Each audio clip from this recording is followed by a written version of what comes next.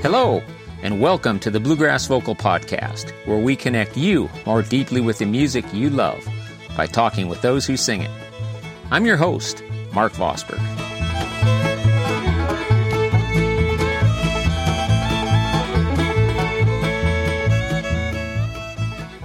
Bluegrass Unlimited calls John Reischman one of the undisputed masters of the mandolin, famed for his outstanding tone and taste.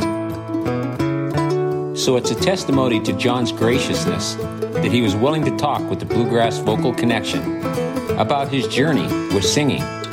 Shine, shine, shine like a star in the morning. Shine, shine, all around the throne of God. God knows I'm gonna shine, shine, shine like a star in the morning. Shine, shine, all around the throne of God. In this very enjoyable conversation, John and I talked about his musical background, both how he came to play the mandolin and how he came to sing. We talked about some of John's surprising early influences when it comes to singing, and his progression on how he learned to sing both lead and harmony parts. God knows I'm gonna shine, shine, shine like a star in the morning. So welcome to the Bluegrass Vocal Connection podcast and my interview with mandolinist, band leader, and accomplished singer, John Reischman. Hello, this is Mark Vosberg. I'm with the Bluegrass Vocal Connection podcast, and I'm here at Montana Fiddle Camp in the heart of the Little Belt Mountains in Montana, and I'm thrilled to be with John Reischman, who's doing some teaching here at Fiddle Camp. So, John, tell us about what you're doing here this week. Well, I have been fortunate enough to come to this camp many years. I think I first came, I can't remember what year, maybe 2006, and then I came 2 years in a row, and then I didn't come for several years, and then I think I've been here pretty much every year since 2013, maybe 2012. Missed last year, but really happy to be back. It's a wonderful camp, and I love fiddles and music in general. It's a great music community, and it's a wonderful place to come back to every year. Awesome. Well, thanks so much for joining me, and I've taken John's class. We're in the garage at the Fiddle Camp, which is kind of John's territory for where he teaches workshops. Yes, it's preparing everyone to be in a garage band. Excellent.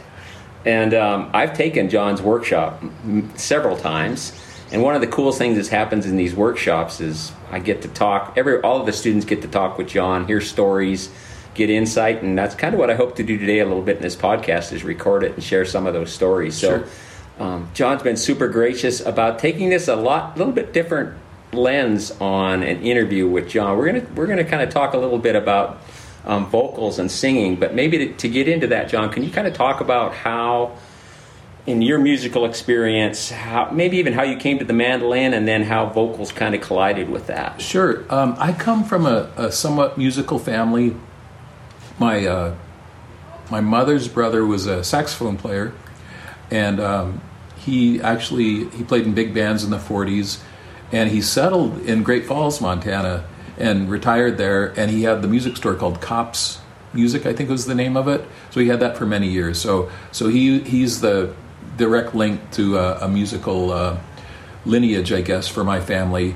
And I have 3 older sisters and one older brother, and the youngest of those 3 sisters is a beautiful singer. She's got an amazing voice, really talented, and she took lessons from a teacher where we grew up in Ukiah, who was a teacher to Johnny Mathis. So she was a trained singer, but she mostly would sing pop music and maybe a little bit of light classical and that kind of thing. And I remember being, she's maybe 7-8 years older than me, and being around the house, and she'd be doing these vocal exercises, and so I was exposed to it.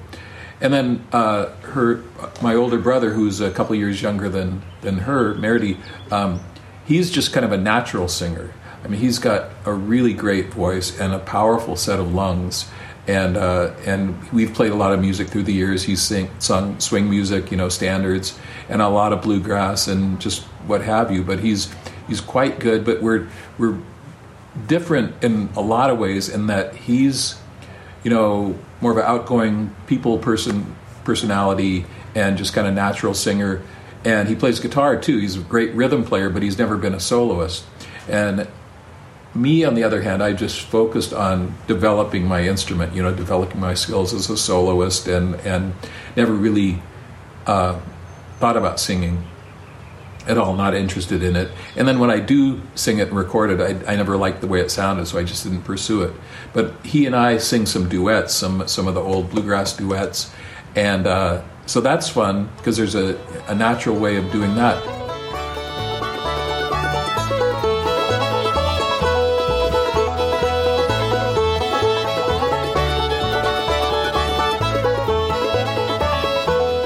Shady Grove, my true love, Shady Grove, I say. Shady Grove, my true love, I'm bound to go away.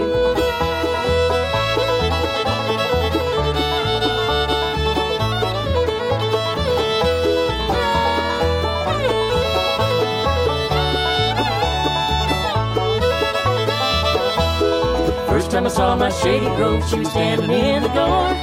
Shoes and stockings in her hand and little bare feet on the floor. Shady Grove, my true love, Shady Grove, I say. Shady Grove, my true love, I'm bound to go away.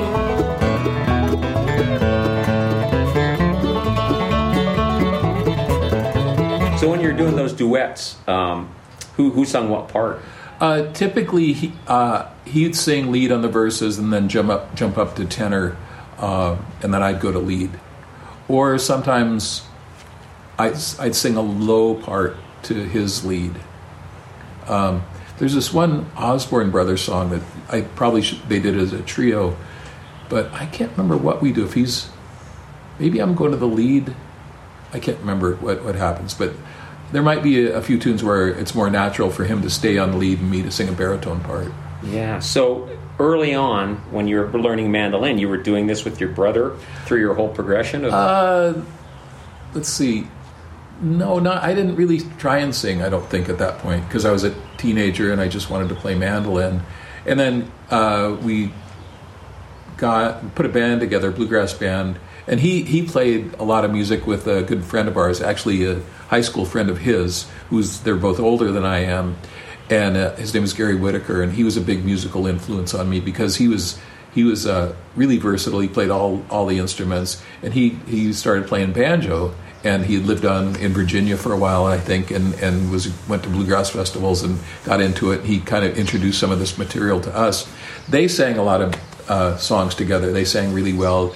They do Flying Burrito Brothers songs, and they sang "Friend of the Devil," and just great singing together. So I still never tried to sing with them, but I was just mainly an instrumentalist, playing the mandolin.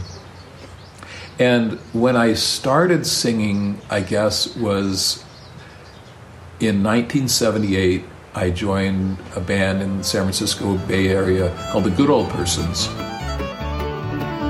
I used to get so restless when I stayed at home, couldn't stand the sight of me alone. And to stay the same was moving backwards more than standing still. To ramble around was my greatest thrill. I can't stand to ramble no more. I'd rather count the flowers growing around my door. I'd rather sit and think of places I have been before. I can't stand to ramble no more.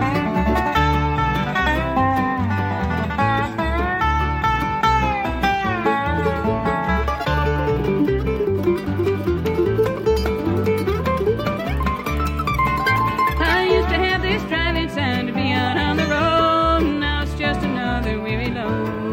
And the wanderlust that used to burn has faded to glow, and a longing for the sweet things that I know. I can't stand to ramble no more. I'd rather count the flowers growing around my door. I'd rather sit and think of places I have been before. I can't stand to ramble no more. That band started out as 5 women, and then eventually integrated to introduce men. And they went through a transitional period. And this guy named David Birch, who I knew from living in Eugene, Oregon, really good lead singer, in the Lester Flatt, Jimmy Martin style. he joined, and they became more of a traditional sounding bluegrass band. And they needed a mandolin player, so he said, "Oh, I know a guy." And I used to go see that band. I'd moved around the West Coast, but I lived in San Francisco for a while, and I used to go see the original band, and I was a fan. And I saw a later incarnation of them that I really thought, there was a guy named Harry Iglesias who played both guitar and mandolin, as I did, and I thought, well, I got to get that guy's job. And so I ended up getting hired, but the band had transitioned into this more traditional thing, and David, since he was singing lead, and there was always Kathy Kallick sang tenor, and he taught me how to sing baritone. And the way he did it is he recorded himself singing the baritone part really loud, along with Bill Monroe records. So I would just learn that baritone part by rote, as if it was another melody, and from that I just started being able to hear the part.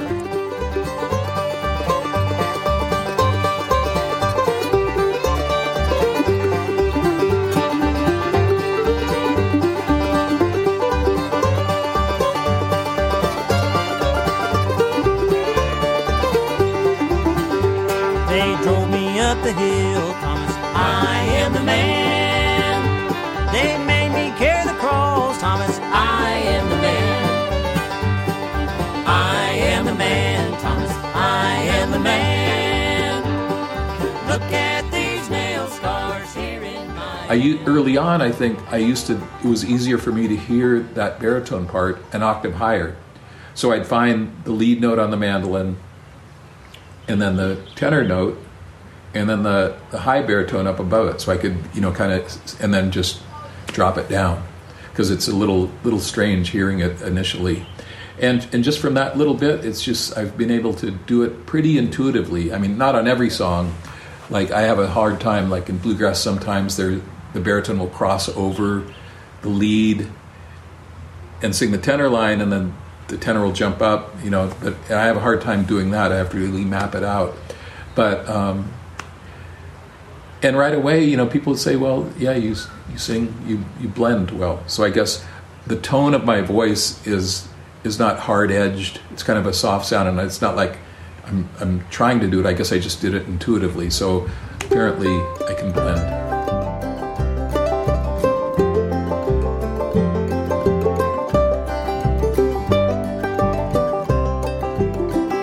It's been a year since last we met. We may never meet again. I have struggled to forget, but the struggle was in vain.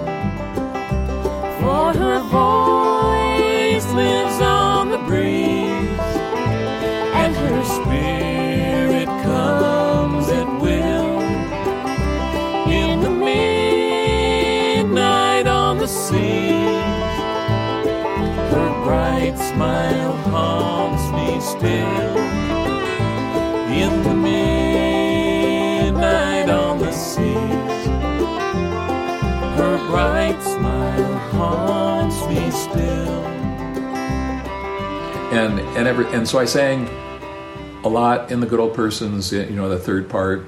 But there's a lot of singers, so I had to kind of share the role of a third part singer, and just kept doing it. And then eventually in the Jaybirds, when this is 20 years later or more, Trisha Gagnon is the main lead singer, and she sings on the trios with her. She sings lead. The parts are below her, and Jim Nunley at the time, most of the time he would sing below Trisha, the baritone part, and I'd sing the low tenor, which is easy to hear.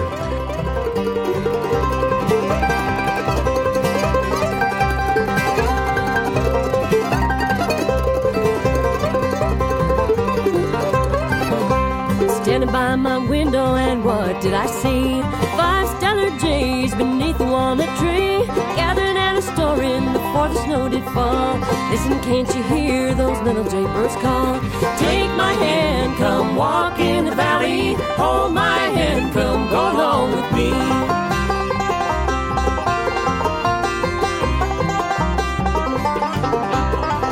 I went out on a mountaintop and what did I see? 5 great days looking back at me.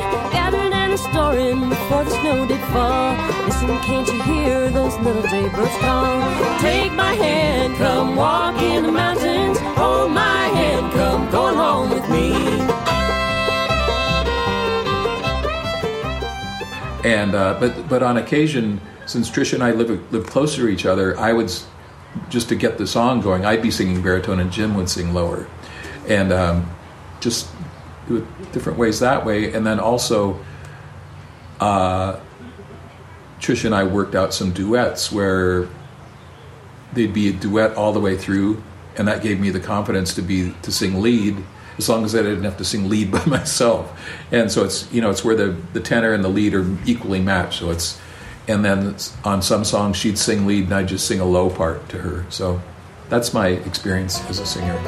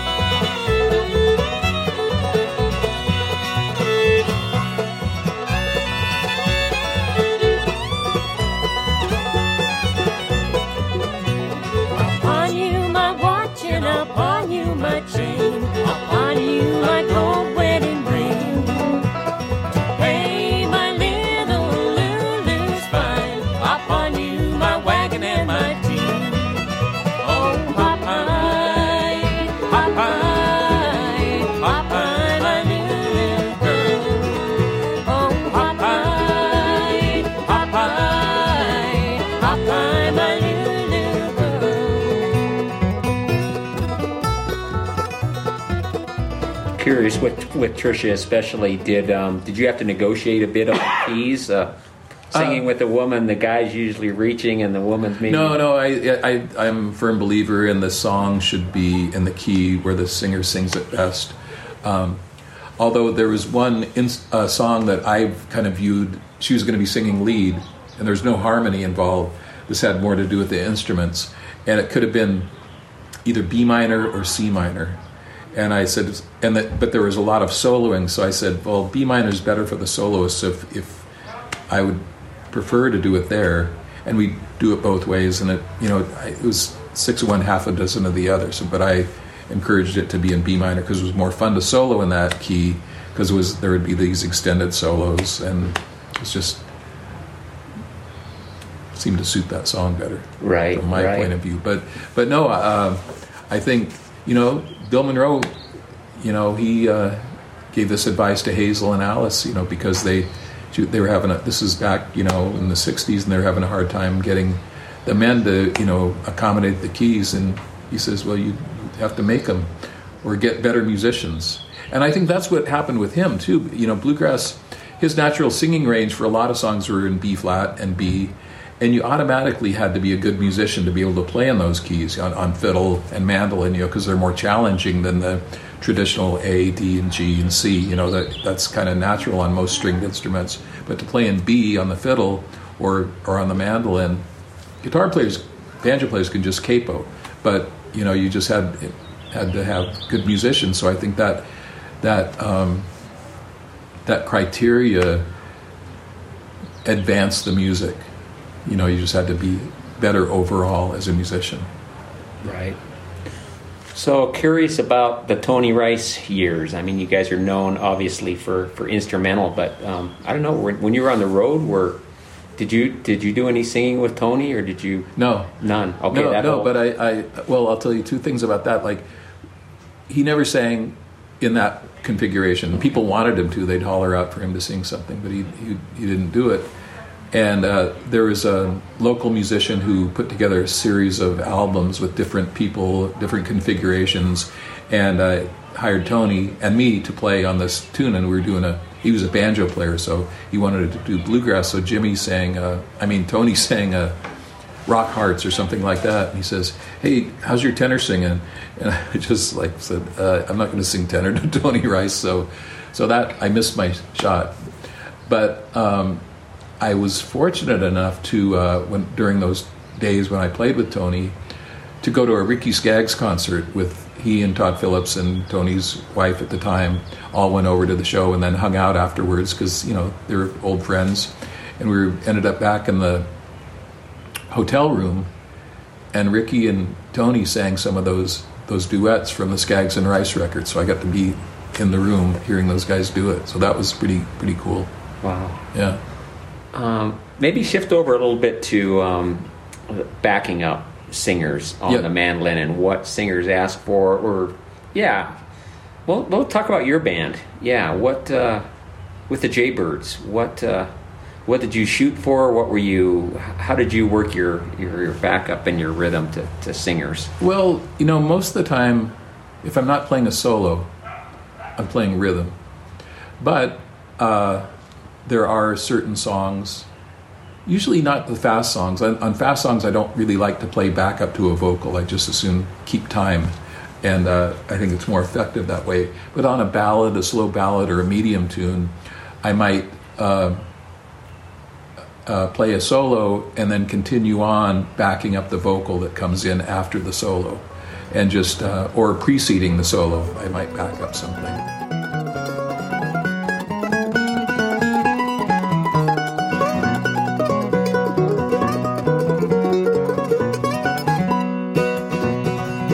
Can you hear the sound of Gabriel's call? Can you hear the sound of Gabriel's call? Will you weep, will you moan? Will the angels take you home? Can you hear the sound of Gabriel's call? Sinners on that day his wrath will see. Sinners on that day his wrath will see. There'll be no words, there'll be no sign to claim the orphan and the blind. Can you hear the sound of Gabriel's call? Can you hear the sound of Gabriel's call? Can you hear the sound of Gabriel's call? Will you weep, will you moan? Will the angels take you home? Can you hear the sound of Gabriel's call?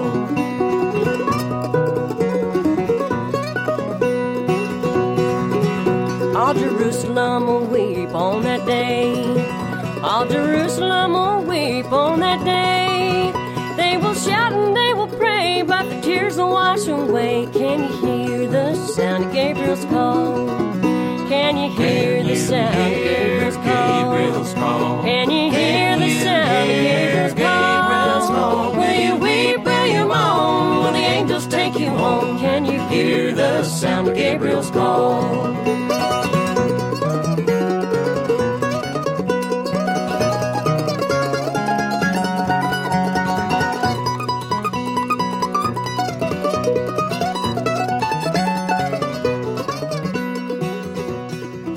And that's kind of a common way of going about it. Say if it's a banjo kickoff, the banjo would back up the first verse, then the chorus comes in and maybe it would transition over to a fiddle backup leading into a fiddle solo. So that's kind of the way I kind of hear it mostly. It's like one solo leading into backup or backup leading into solo or something like that. If I'm singing on it, then obviously I only have the verses to back up because I can't play and sing or play backup and sing at the same time. Although John Duffy did that, I think. Did both? Yeah, they heard it and they thought, oh, I guess this is how it goes. They didn't know the singer was not the backup guy. Yeah. Any other thoughts on, just curious about, I was thinking for this interview, other mandolin players who sing And there's quite a few. Well, starting with Bill Monroe. Yeah. Obviously. Well, yeah, that was the early days of the role of the mandolin players to be the tenor singer. And my range is not high enough to do that. So, yeah, just, in traditional bluegrass, it just kind of goes with the territory that usually you're going to sing a bit if you play any instrument, Bass player is going to sing bass. I don't know why that is. It's just a certain logic to it, I guess. But, for me, I like playing backup, and what I do typically on the mandolin is I just will follow along the chord progression, playing partial chords or double stops, and that puts my fingers in a position to when there's an opening in the phrasing of the vocalist, they're set to play a fill. So that's how I approach it. But for me, this occurred to me, and I've thought about this recently. Playing the mandolin has been like my voice, so I didn't feel like I had a need to sing, and I'm, hard marker on my own singing. I'm happy with, singing parts, but just playing solos, that's been how I've been able to express myself on the mandolin, so that's my view on it. Perfect.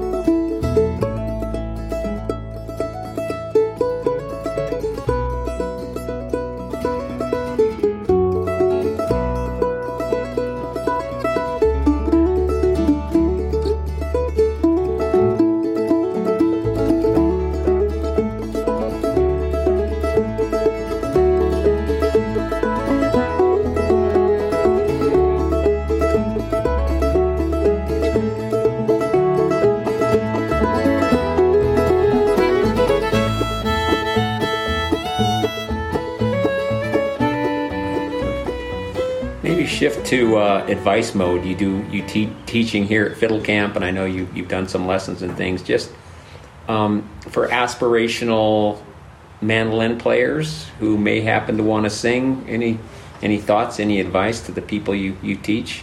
Well, I used to sing along with records in the car, or CDs, or tapes, I guess, back in the day, and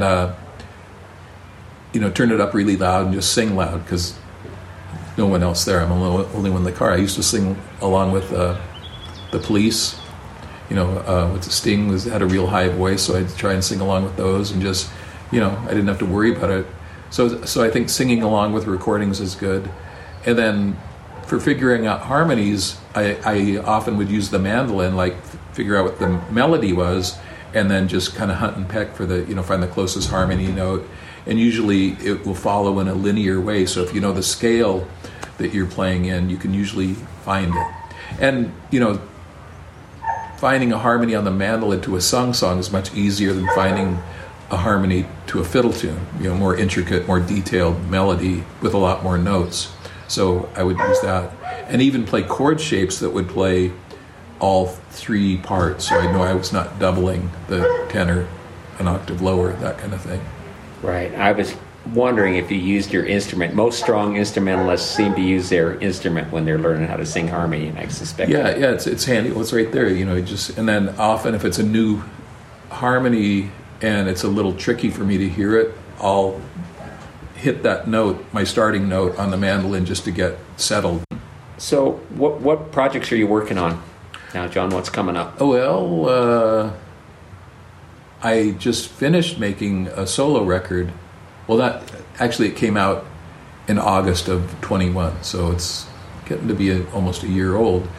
But that was something that I occupied my time with during the pandemic, shutdown times. I started the project pre-pandemic and had, 4 or 5 tunes in the can, ready to go, or to be mixed, or to add parts to, and then couldn't do anything. So there's a few tunes I started. I just go in the studio and start the song by playing rhythm. and use a click track to do that, because it's easier for other people to add their parts if the timing is really, right on the money. And then I'd go back and play the melody along with that rhythm, and then send it around to folks, and then eventually get rid of wherever there was lead and rhythm mandolin, so it would be like a more natural thing. Like I wouldn't play lead and rhythm at the same time, at least on this recording. Almost never, I would say. But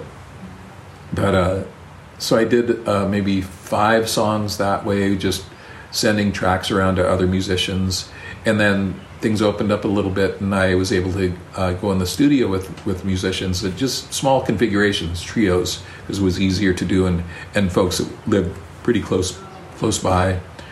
And then how did I wrap up? I guess that was that was a good project to have, and so that's called New Time and Old Acoustic. Is that right? Yeah, that's the name. And so that, I put so much energy into that. I'm just in a kind of a not resting period, but no projects on the go. Although I think about, more recordings all the time. And I think I should, they've all been sort of bluegrass, old-timey, original tunes, the last 3 solo projects. And I play other styles of music. So I thought about maybe going the route of making just shorter projects, like EPs, maybe 4, 5, 6 tunes on a project, and maybe doing a swing and jazz one, and then one that's more on the Latin music, some of the Brazilian and Puerto Rican music I like, and then one that's really hardcore bluegrass, maybe. But since this new record has got a whole bunch of different musicians, and the next project I would like to do that's similar music, I'd like to do with the same cast of characters, same band on all the tunes, even if it's only 4 tunes, just to have a band vibe, because that, it's fun to play with people you don't always play with, but I just like the sound of a focused group too. That's kind of what Up in the Woods was. A few changes, but mostly it was the same bass player, same fiddle player on every track, then two banjo players, 2 guitar players. Perfect. Yeah. And that's johnreischman.com for the new album. Yep.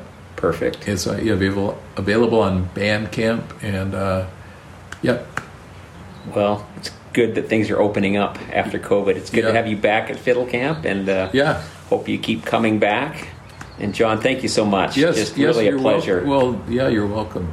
It's the first time ever anybody's asked me about singing. Well, when you hear the Jaybirds and you hear John singing with Tricia and the band, you'll understand why. So, John, thanks so much for your time. Yeah, you're welcome. Thank you.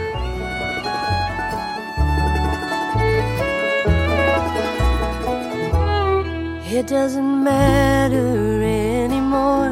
The things I felt hurt me so before. I give you my love. My heart's full of love. The years flew by so fast. Now it's the memories that last forever in my heart. You're forever in my heart.